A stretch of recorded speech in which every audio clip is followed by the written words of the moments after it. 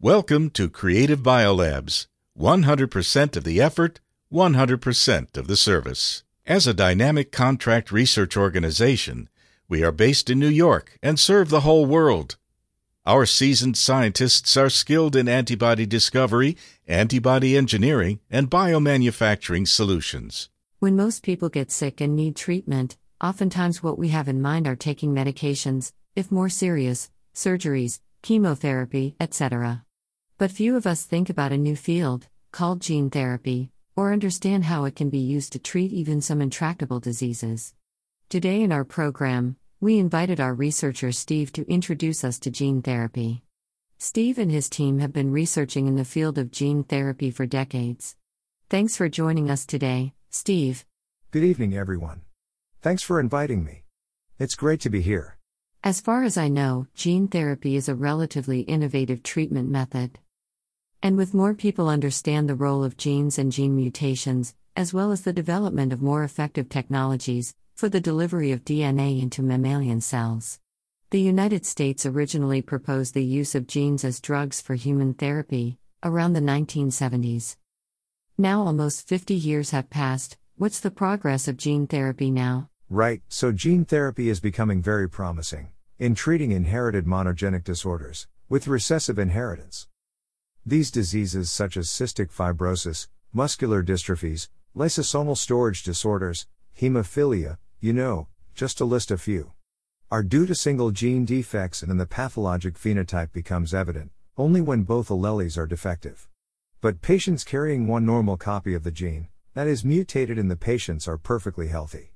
So if we can transfer one normal copy of the disease gene to the affected individuals, it is possible to find a cure for the disease. Wow, the emergence of gene therapy really does provide the possibility for the realization of this kind of treatment.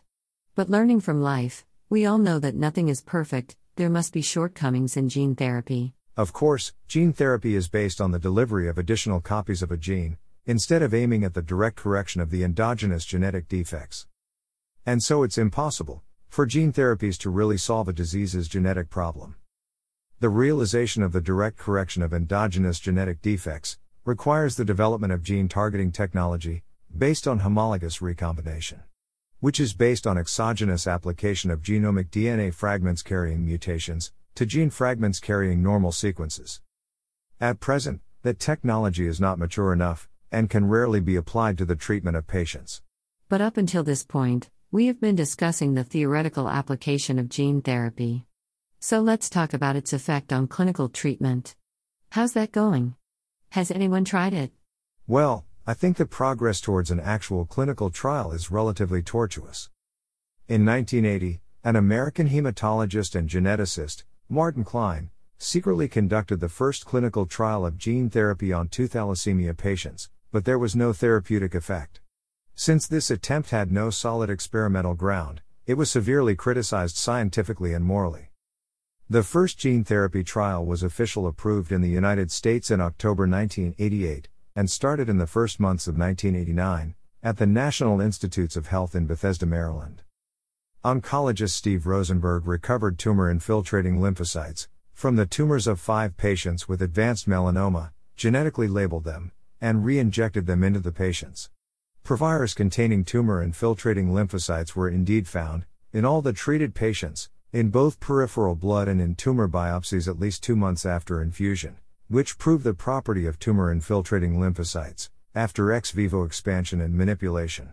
Then in 1990, Michael Blees and French Anderson conducted the first therapeutic clinical trial on 2 patients with adenosine deaminase deficiency. Adenosine deaminase is also known as ADA. They obtained T lymphocytes from the patient's peripheral blood and amplified them in the laboratory. Introduced the gene encoding the normal ADA enzyme into cells, and reinfused the treated cells back into the patient's body. Despite the apparent improvement of the clinical conditions of the patients, the real efficacy of this first trial has remained controversial, since patients continue to be treated with the ADA enzyme, in the form of a recombinant protein. So do you think gene therapy is difficult to be clinically applied?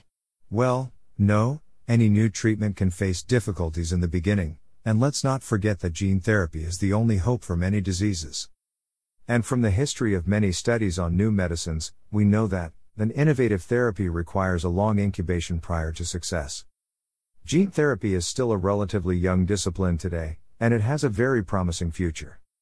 In recent years, gene therapy has made great progress in other fields, especially in the viral vectors based on the adeno-associated virus, which are now generating very encouraging results. In the treatment of Leber's congenital amaurosis, an inherited form of blindness, together with Alzheimer's and Parkinson's diseases, proving the value of gene therapy. We all know that the effect of each treatment method can be affected by many factors. So, what are some of the factors you think are affecting gene therapy? So some of the main factors I can think of include the choice of the therapeutic gene, administration route, gene delivery system, cell targeting, persistence of the therapeutic gene, expression of the therapeutic gene, and immune response to gene therapy. Can you go into more details on the administration route of gene therapy? Sure. There are generally two ways to administer gene therapy. Based on the isolation of the patient's cells followed by gene transfer in the laboratory, and on the direct delivery of the therapeutic gene into the patients, which are referred to as ex vivo gene therapy and in vivo gene therapy respectively.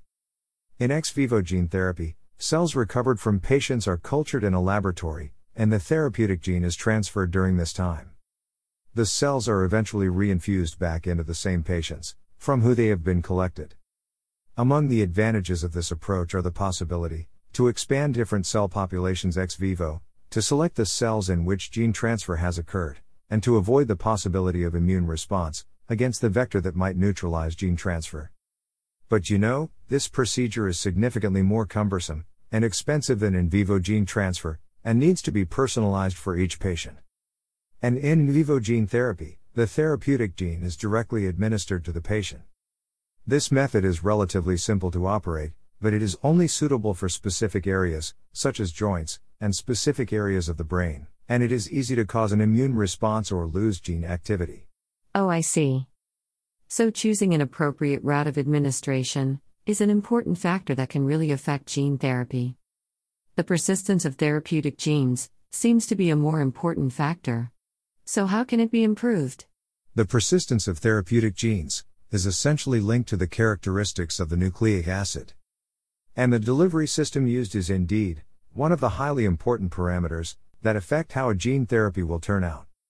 When the therapeutic gene is a small regulatory RNA or RNA, such as antisense oligonucleotide, aptamers, ribozymes, siRNAs, we can improve the persistence of therapeutic genes by modifying the phosphate backbone, or ribose sugars of these molecules, and conjugating specific ligands, such as polyethylene glycol, or cholesterol, or association with cationic lipid, or polymer carriers.